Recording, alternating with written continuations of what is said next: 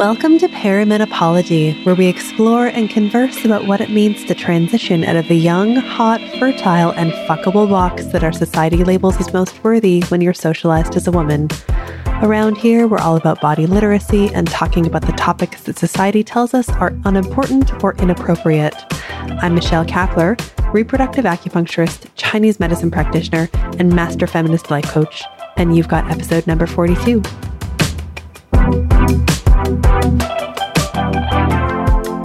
Hello, and welcome. Thank you so much for joining me for another episode of Perimenopology.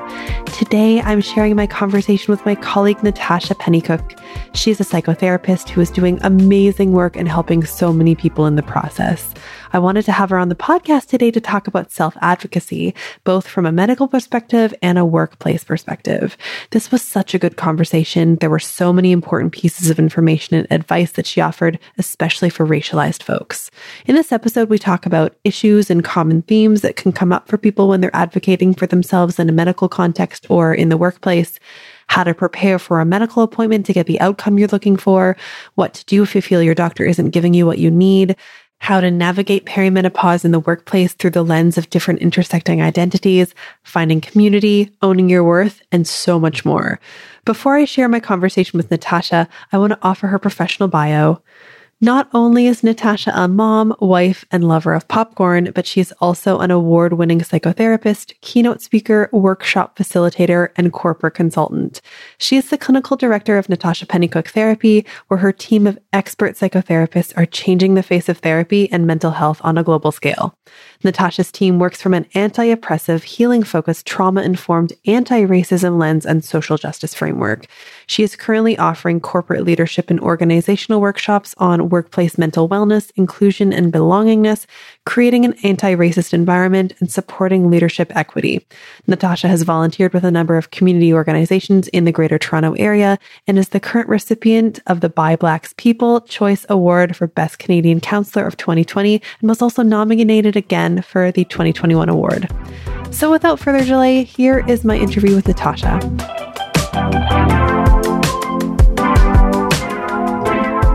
All right. Welcome, Natacha. Thank you so much for being here with us on the podcast today. Thank you, Michelle, for having me. I'm so excited for our conversation. Me too. Just to give people a little bit of a background, we are both part of a local group of entrepreneurs who also identify as mothers. And that's how we met, because we're in this small group.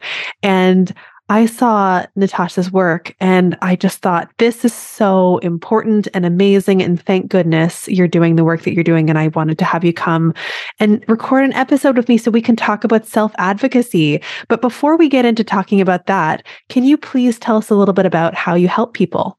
Yeah, no, thank you. Thank you. And you know, it's so amazing that we did have this opportunity to meet within the small group here in the Toronto area, even though online. But I mean, you know, it's great to be able to reach out and connect with other people so we can have these conversations, so we can educate both of our communities. So a lot of the work that I do, so for everyone out there, our audience is listening, I am Natacha Pennycooke. I am a registered psychotherapist in the Ontario, Toronto area. I also do a lot of work around anti-racism, around workplace oppression. I do a lot of speaking and going into different organizations to help organizations with their mental health strategy from a DEI lens, so diversity, equity, inclusion, belongingness, workplace safety lens. And in this work that I do, it's really important to recognize that there are intersectionalities that we come with that depending on what other people understand or may not understand, that this does have an impact on who we are, which includes our mental health. So a lot of the work that I do is centered around mental health, around anti-racism work. And with that, I have a clinic. So I do a lot of clinical work with my team at Natacha Pennycooke Psychotherapy. We have a team of psychotherapists to work with individuals one-on-one. And then for myself, I do the summer coaching as well as workplace wellness workshops. So good. So first, thank you for taking time out of your clearly busy schedule to come and chat with us today. We appreciate it so much. Yeah, of course. I want to make sure that we talk specifically about advocacy, self-advocacy, and medical advocacy from the perspective of being in a racialized identity.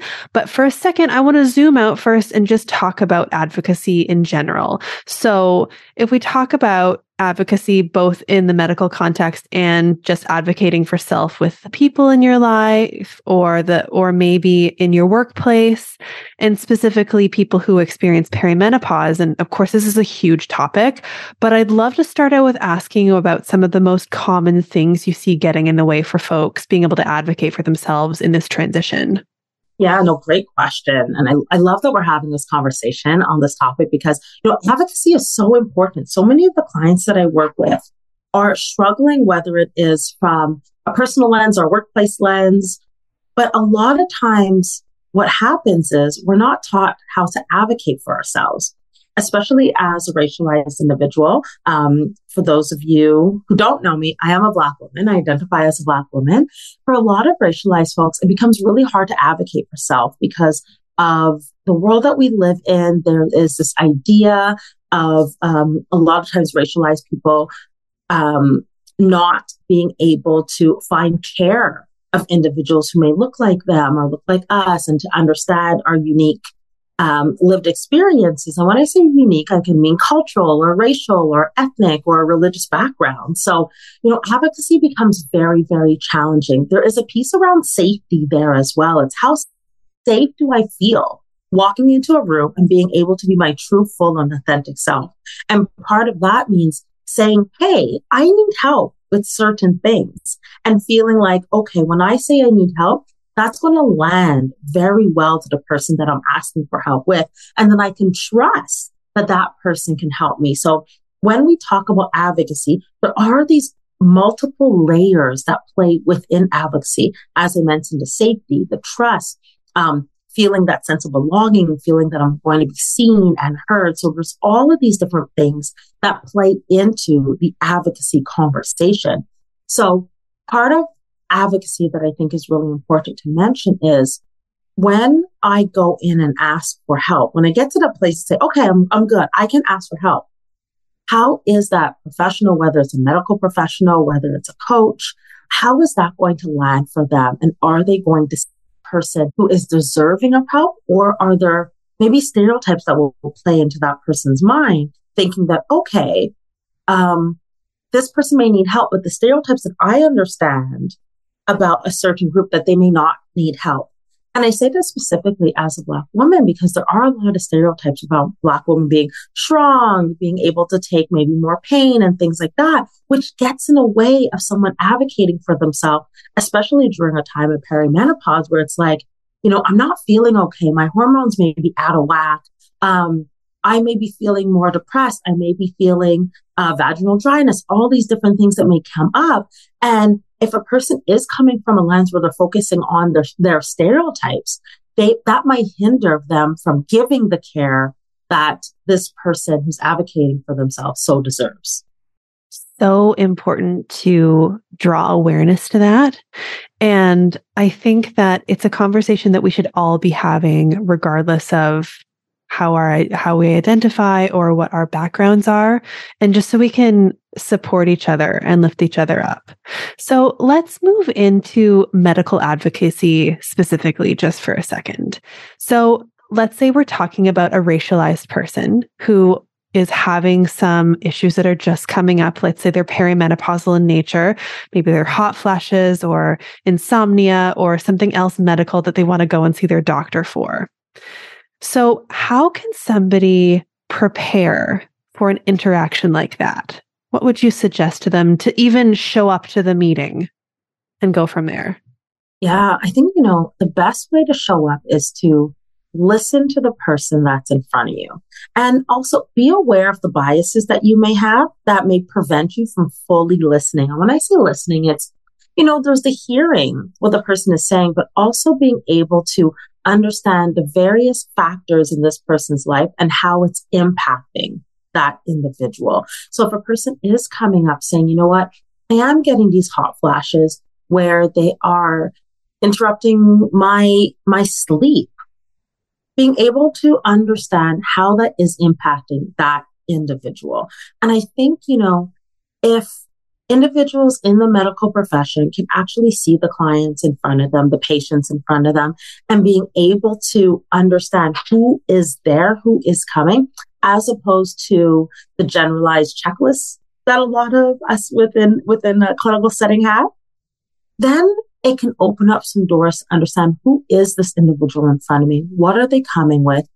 I'm now being able to hear that the hot flashes and sleep are impacting their life in this way.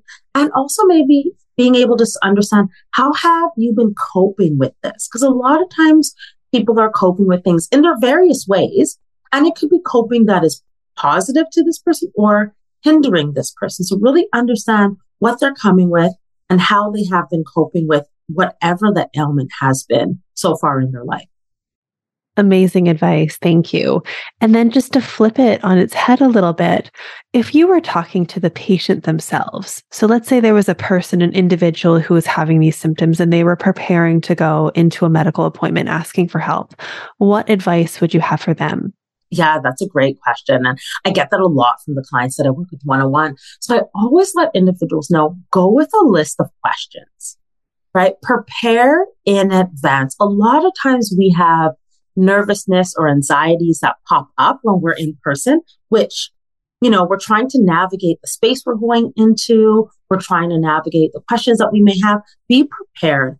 Have a list of questions, maybe even break them down. I'm asking this question because I have these symptoms. So I want to know this. Have that list of questions prepared.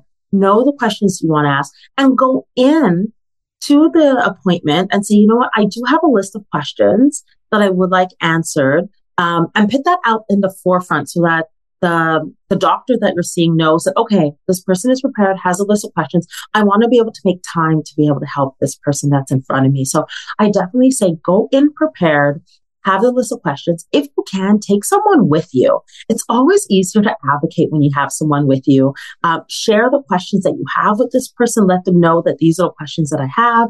I want your support in coming into this appointment. Maybe I want you to give your perspective on what you hear so you can remind me and advocate for me in that way. Maybe I want you to talk about these are the questions that we want answered, but have someone with you and have someone with you that you feel comfortable disclosing personal information with. I can't stress how important that is. I know I work with a lot of people who they want individuals to support them, but really it's not the correct individual for that appointment or for that thing that they need support with. So I'm big on saying, okay, let's work on advocacy, but also advocating for self. And part of advocating for self is, who do I have in my corner that can help me with this specific thing that I'm going in for?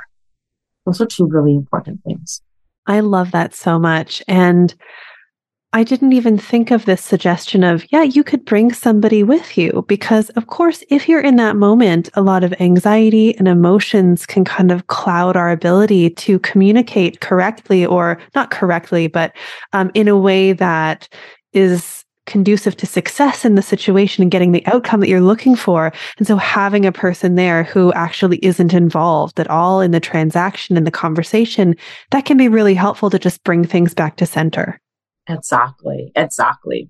So let's say that somebody ends up in a situation where maybe they're talking with a medical professional and they get the sense that I'm not getting the care that I need because I'm a racialized person. And this dynamic with this medical professional just isn't going in a direction that I want it to go. What advice do you have for those folks? Yeah, that's a really great one as well. I think, everyone listening needs to know that if things are not working out well with a medical professional, it's okay to get a second opinion, right? A lot of times we're taught that, the medical professionals, that they're the ones that are making the decisions and the diagnoses and things like that. And they are the professional that has all the answers. One important piece of advocacy is being able to know that, if I'm not enjoying the care that I'm getting here for whatever reasons, I can go elsewhere.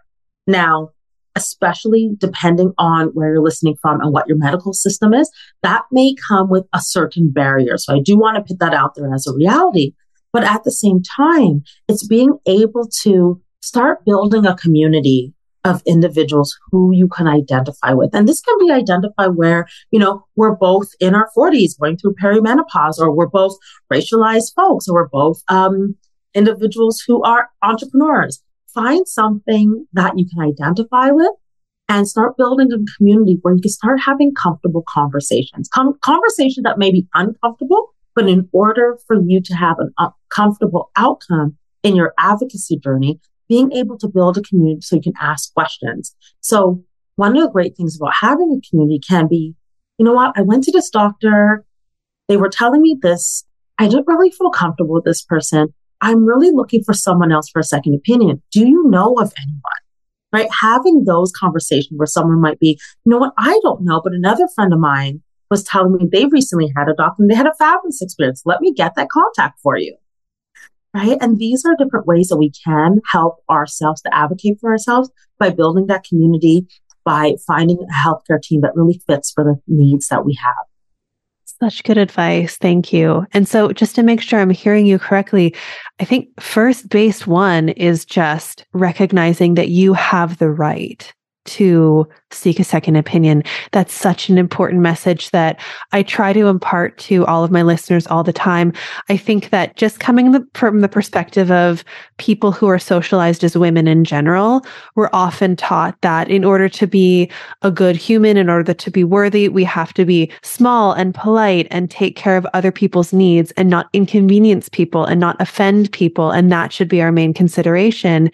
And so in a medical context, I often hear women saying, well, I don't want to bother my doctor, or it's not bad enough, or I'm just going to tolerate it because I don't want to offend them. And I can imagine that perhaps those thoughts and feelings might be amplified if you're a racialized person.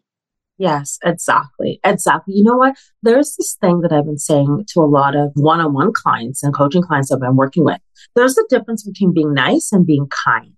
Now, we as women, we have been taught to be nice, to rock the boat, shake feathers, that if someone, especially someone in quote unquote authority or a professional lens, say something, then we have to be nice and take that. But what that often does, it means that we're not being kind to ourselves. And that piece around kindness is, what do I need right now to make sure that I am set up for success, as opposed that I'm set up for non-success or for failure. So we want to make sure that we're being kind to self to set self up for the best possible outcome.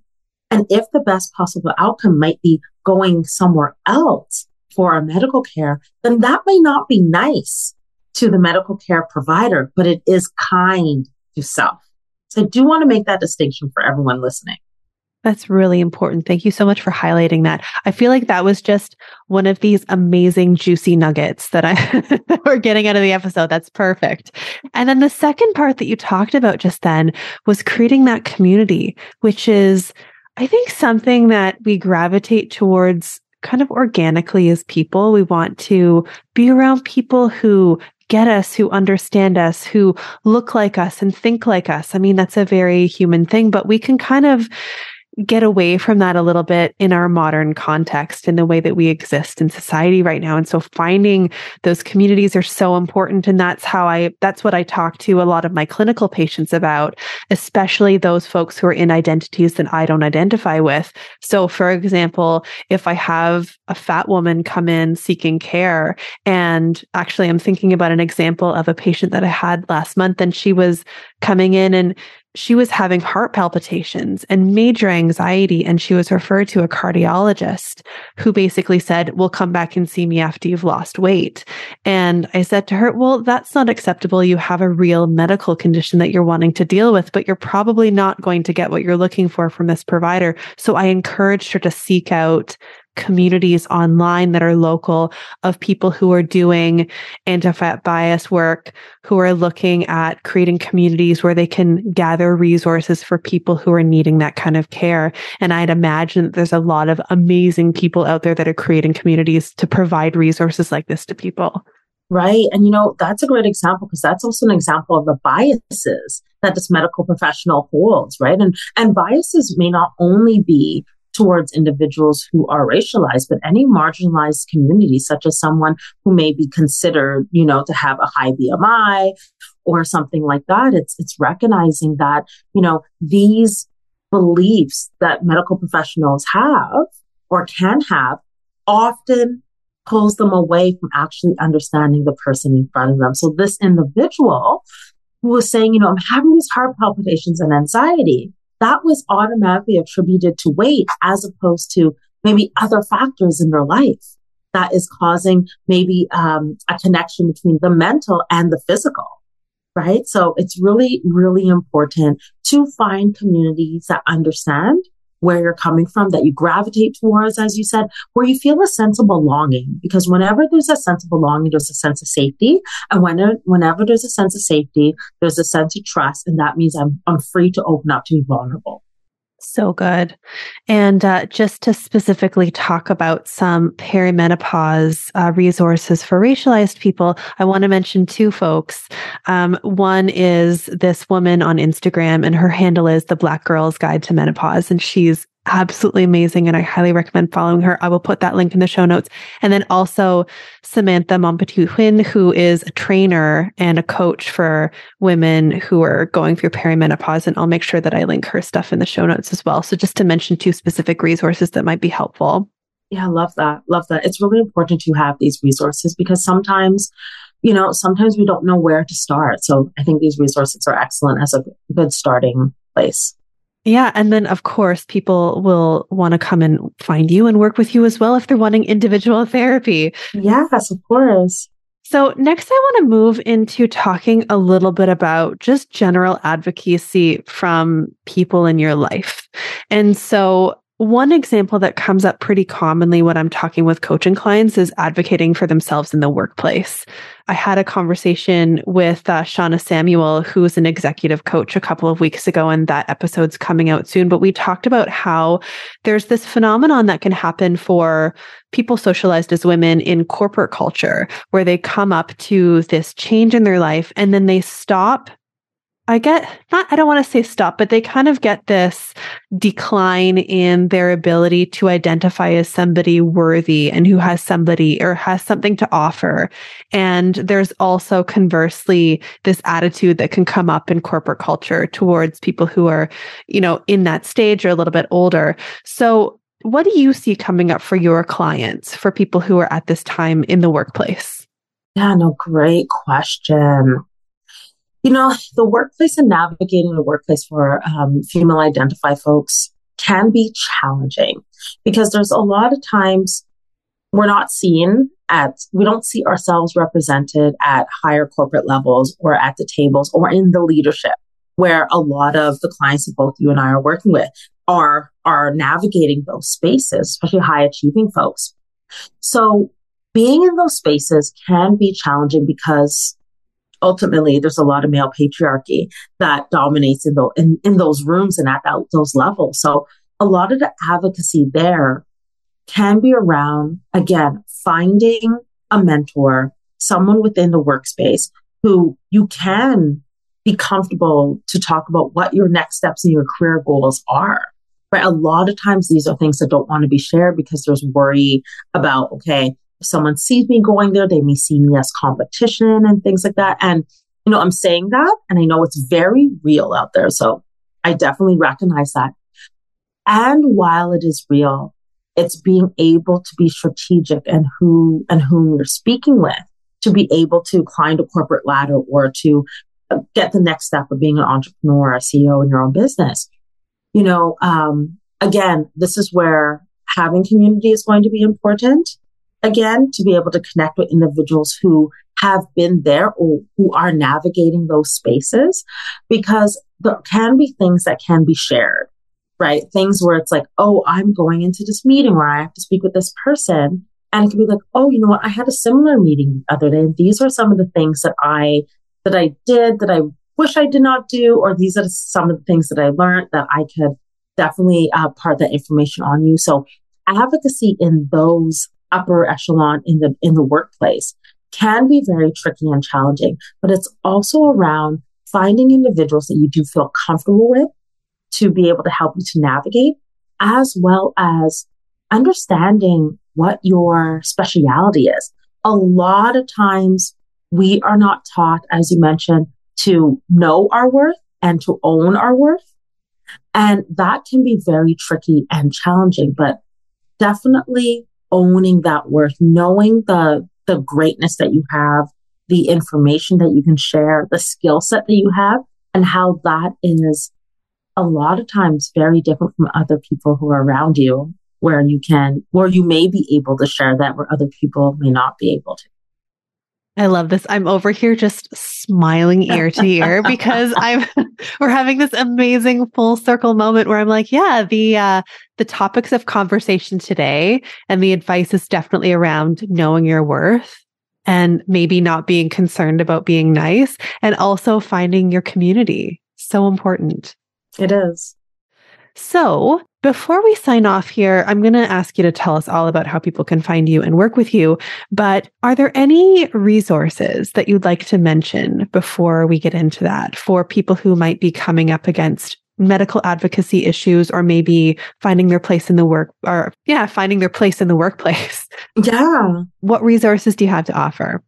A lot of the individuals who reach out, especially for workplace, because I do a lot of workplace wellness workshops, I have these kind of two branches where there's some people who want awareness, which is fantastic, and there's some people who want the change. Now, I do both where I can come into an organization, especially from a workplace standpoint, right? Where there is a lot of, I guess, intermingling. I was trying to look for the right word, to intermingling between our mental health and other areas of inclusivity, where being able to come in and have those conversations with the workplace and talk about workplace safety, workplace belongingness, workplace mental health. I think a lot of times what we've seen, especially over the last number of years, that we are in a big mental health crisis, and that is impacting our employees, our contractors, and things like that. But also knowing that if these individuals, our employees, our frontline people who are doing the work, if they're not well, then productivity is going to go down. So really, I've been encouraging workplaces to reach out, whether it is that you need help building awareness and or you are ready for those bigger pieces of change. Definitely reach out because your employees deserve the help and the support. Amazing. And just to ask one more thing, if somebody is an employee in an organization and they're wanting to suggest to their employer that they participate in something like this, are they able to reach out to you as well? Most definitely. I've actually had a situation like that not too long ago, just about a month ago, where an employee spoke with their director and I got on a Zoom call with both of them. And the employee was very comfortable to say why this is needed and was able to let the director know these are the reasons why I think, having Natacha to come in would be a great idea. So yes, you're definitely able to reach out. Go to my website, natachapennycooke.com, go to contacts. There are different links there where you can fill out the information and my team will get back to you. We could definitely make this happen. Amazing. Thank you for making yourself available for things like that. That's so great. You're welcome. So if people want to find you on social media and connect with you, tell them where they can find you. Yes, definitely. So you can find me on LinkedIn, Natacha Pennycooke Psychotherapy, on Instagram, natachapennycooke.therapy.